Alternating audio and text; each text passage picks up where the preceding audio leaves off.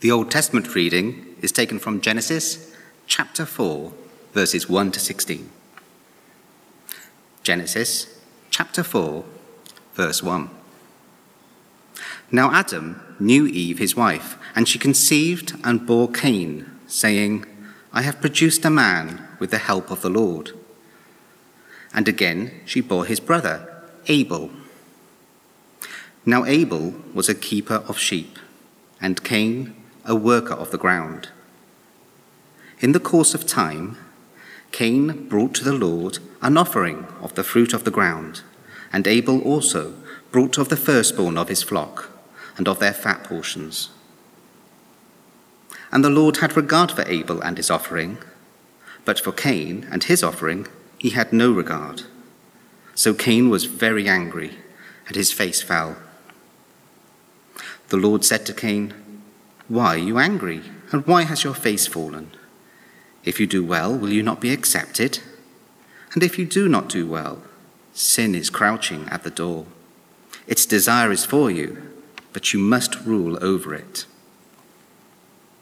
Cain spoke to Abel his brother, and when they were in the field, Cain rose up against his brother Abel and killed him. Then the Lord said to Cain, Where is Abel, your brother? He said, I do not know. Am I my brother's keeper?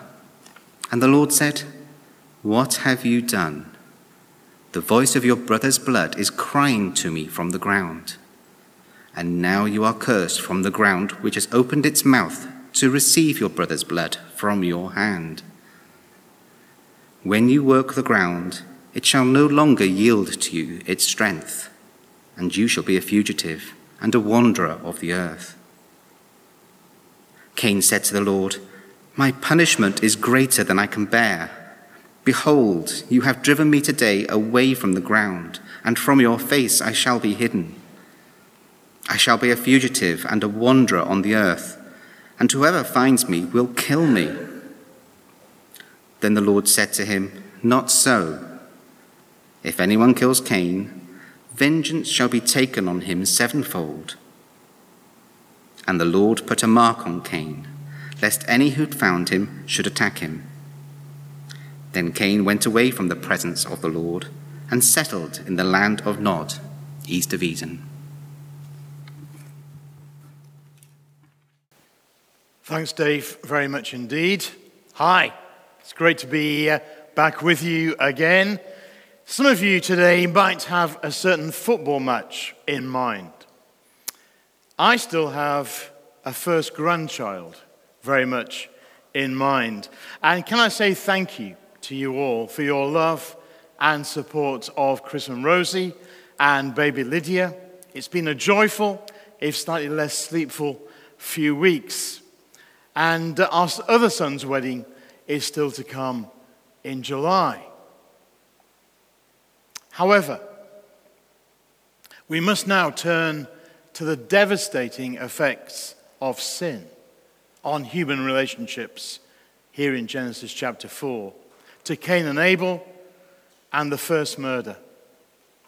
Devastating effects which are tragically still so prevalent today, even here in the friendly Northeast, that we have to ask, and this is our question and our title this morning from Genesis 4, Am I my brother's keeper? Yes, you are. So let's pray together. Father, speak to our hearts from your word and change us by your Spirit for Jesus' sake. Amen. As we saw from Genesis chapter 3, man opted to reject God's perfect rule and make a bid for the throne himself. But that bid wasn't without huge consequences. In his justice, God sent the first human pair out of the perfect garden he created for them. He said death would enter the world, and human beings would have to grind out a living from the earth.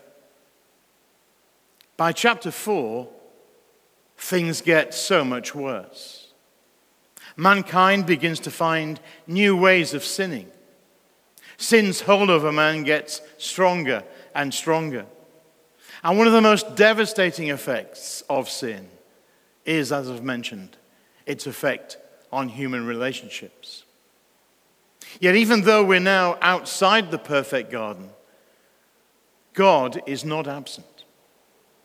Even in a sinful and decaying world, God is still at work in his mercy and grace, giving us blessings we don't deserve. This chapter, like many in the Bible, moves between the wickedness of mankind and the grace of God. So first, the sickness we all suffer. Now, although this passage speaks of the disastrous effects of sin, right at the start, there's some good news. Look at verse 1. Adam lay with his wife Eve, and she conceived and bore Cain, saying, I've produced a man with the help of the Lord. And again she bore his brother Abel. God had always said to Adam and Eve that they were to populate and care for the world. And this was a mark of God's blessing. So here, outside the garden, in a sinful world, we have a mark of God's blessing, children. In a world doomed to die, still there's life. Eve acknowledges that she gave birth with the help of the Lord.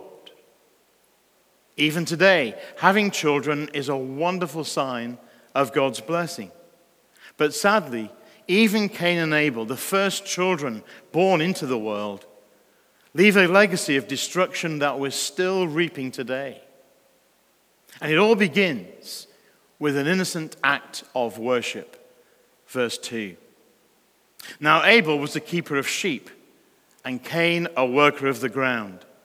In the course of time, Cain brought to the Lord an offering of the fruit of the ground. And Abel also brought of the firstborn of his flock, and of their fat portions. And the Lord had regard for Abel and his offering, but for Cain and his offering he had no regard. So Cain was very angry, and his face fell. You ask, what exactly had Cain done wrong? Well, detective work in the New Testament reveals more. Hebrews chapter 11, verse 4. By faith, Abel offered to God a more acceptable sacrifice than Cain, through which he was commended as righteous, God commending him by accepting his gifts. 1 John chapter 3, verse 12 says Cain's actions were evil, and his brothers were righteous. So Cain's problem was his heart. It's not what they sacrifice, rather it's how they sacrifice. Abel offered his sacrifice by faith.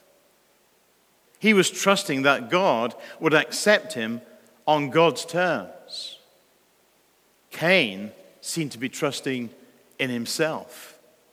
He wanted to approach God on his own terms. And that's confirmed when Cain's rejected by God.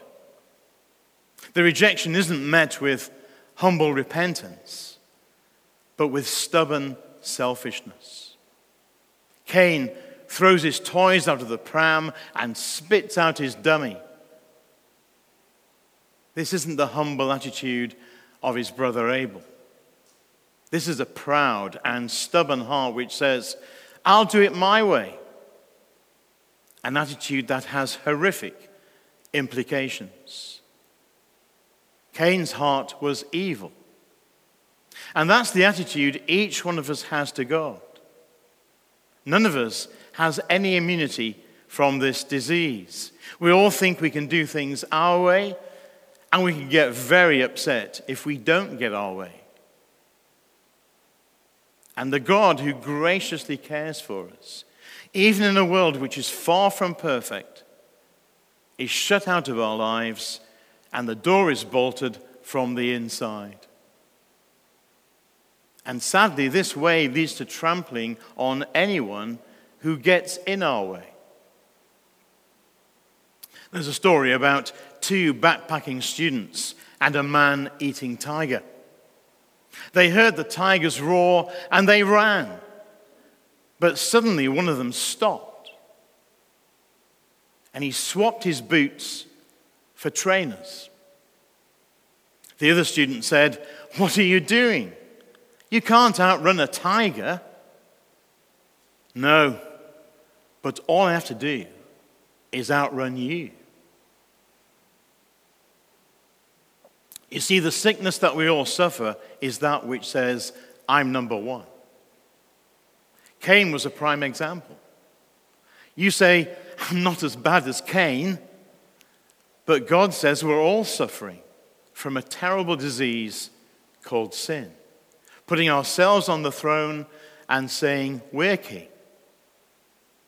Which brings us, secondly, to the symptoms we all share.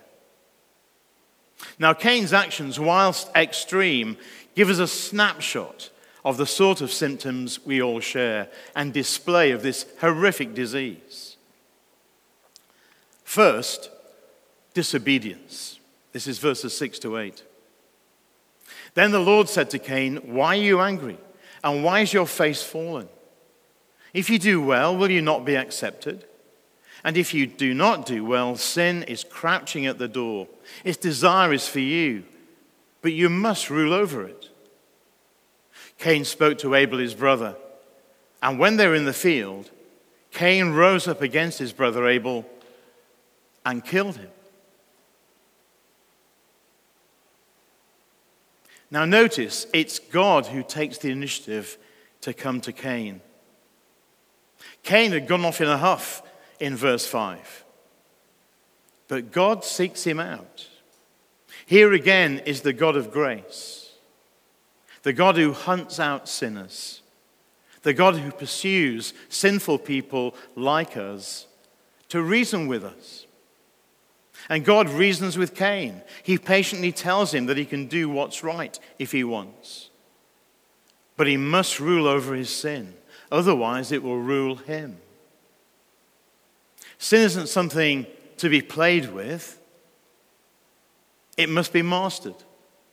You can't cuddle it or caress it. It's like a python, ready to strike. You must either kill it or it will kill you. Unless you master it, it will master you. But without God's help, we can't master it or kill it. It's another reason to turn to the Lord Jesus Christ, who has defeated sin, death, and the devil, and is able to sympathize with our weaknesses and help those who are being tempted, as he, in every respect, has been tempted as we are, yet without sin. That's Hebrews 2, verse 18, and chapter 4, verse 15. And as Christians, it's a decision we must make every day. Are we going to seek to master sin today with God's help, or will we let it master us? You see, one reason this passage is in the Bible is that it teaches us the full horror of sin. We tend to think of sin as being naughty but nice. But God says sin is something which will kill you, physically and spiritually, unless you're ruthless with it. It will destroy your life. It will devastate your relationships. It will determine your destiny. You have a choice. Either be ruthless with sin, or sin will be ruthless with you. Let me ask, if you go parachuting, do you listen carefully to the instructor? Of course you do. So if we'll listen to a human being on how to avoid death, why are we so slow to listen to God's critical warning? Don't disobey God. For it's not just this life you're playing with, but your eternal destiny. So how does Cain react?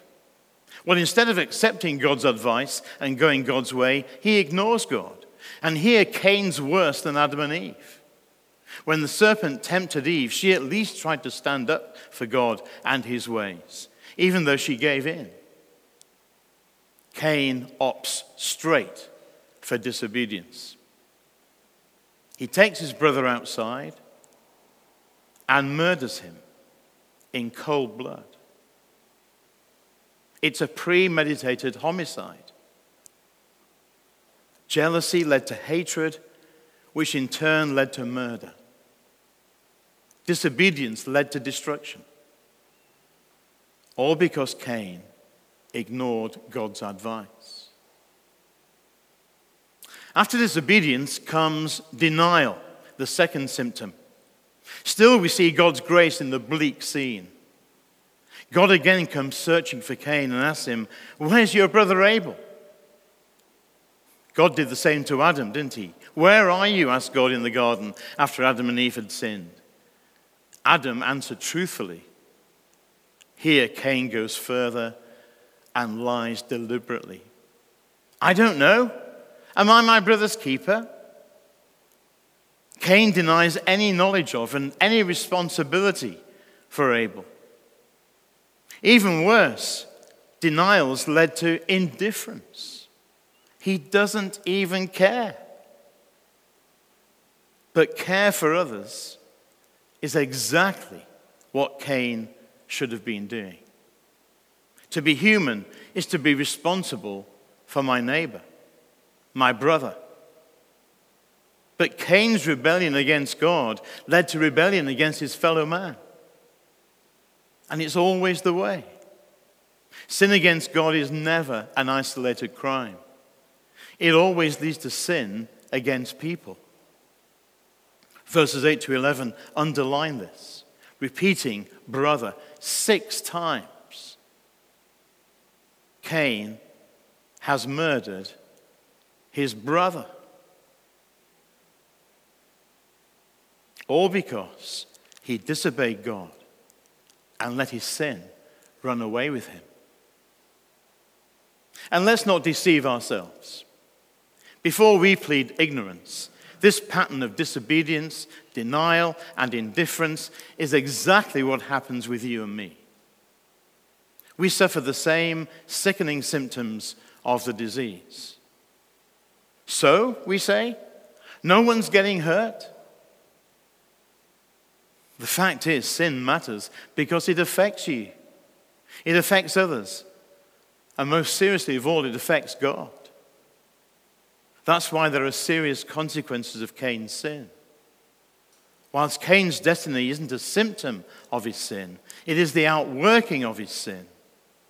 And we too are in the same boat. God can't sweep sin under the carpet. When we disobey God and then deny our sin, God's justice must be done. And Cain's sin is clearly visible to God. Look at verse 10. The Lord said, "What have you done? Listen, the voice of your brother's blood is crying to me from the ground. Now you are cursed from the ground, which has opened its mouth to receive your brother's blood from your hand. When you work the ground, it shall no longer yield to you its strength. You shall be a fugitive and a wanderer on the earth." Abel's blood screams out at God for justice. And God, as the just judge, punishes Cain's sin. He must be banished from God's presence. Cain's fate is even worse than Adam's. Adam was banished from the garden, but here Cain is cursed. Verse 16, Cain sent away from God's presence to the land of Nod, which doesn't mean sleep, but rather restlessness or wandering. Cain will never be able to settle down. He'll always feel he's not at home, even though he builds cities, as we go on to learn. His mind will be one of constant restlessness. Significantly, Cain moved east. And to move east is to move further from the garden, from the paradise God had made for man. Paradise has been lost, and man can never again enjoy friendship with God in the intimate way he knew in Eden. And all mankind's under that judgment.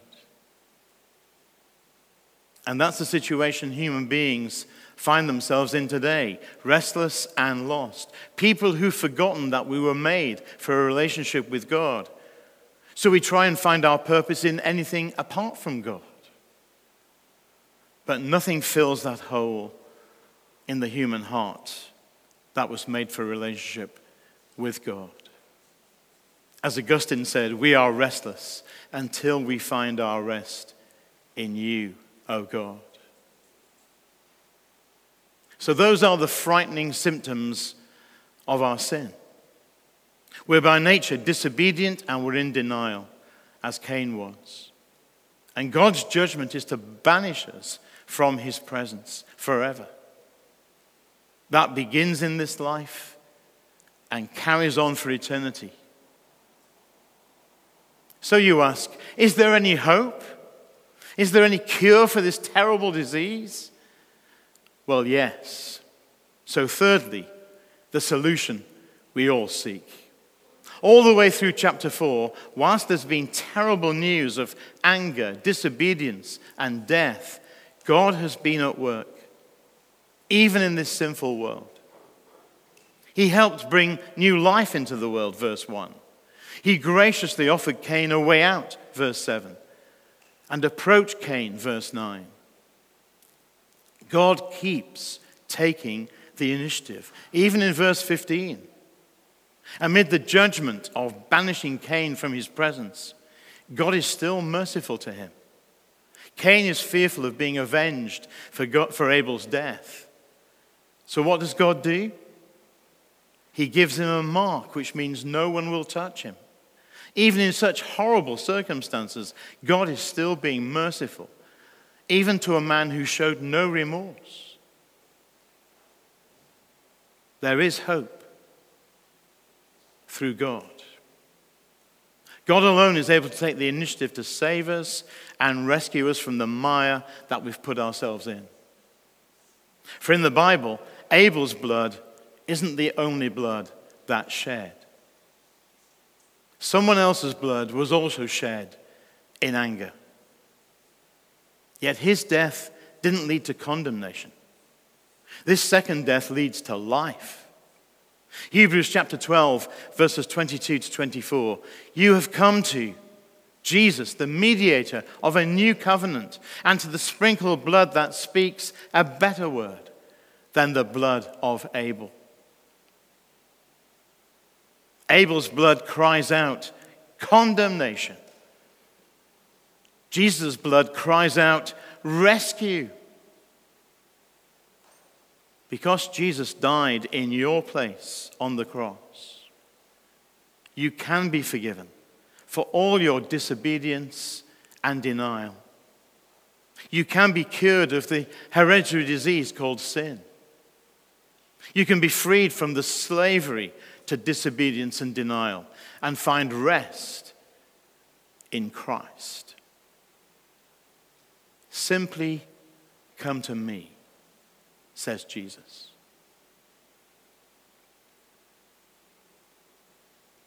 But there's a final challenge here as we close. Not only does the blood of Jesus cleanse us from all our sins, it enables us to be the kind of people God designed us to be. To be people who no longer hate, but love. Who are no longer jealous of others' achievements, but who foster loving relationships. Who go against the flow and put others first. The birth of my first grandchild has brought this home to me even more. That we're to be people who tell and live the gospel, empowered by the Holy Spirit. to be involved in turning this world upside down for the Lord Jesus, for Lydia's immediate future and for yours. But we must do so humbly and lovingly. 1 John chapter 3, verses 11 to 16 say this: "This is the message you have heard from the beginning, that we should love one another. We should not be like Cain, who was of the evil one and murdered his brother. By this we know love. Jesus laid down his life for us, and we ought to lay down our lives for the brothers." Let's pray together. And let's be quiet for a moment in silent prayer before God, responding to his word.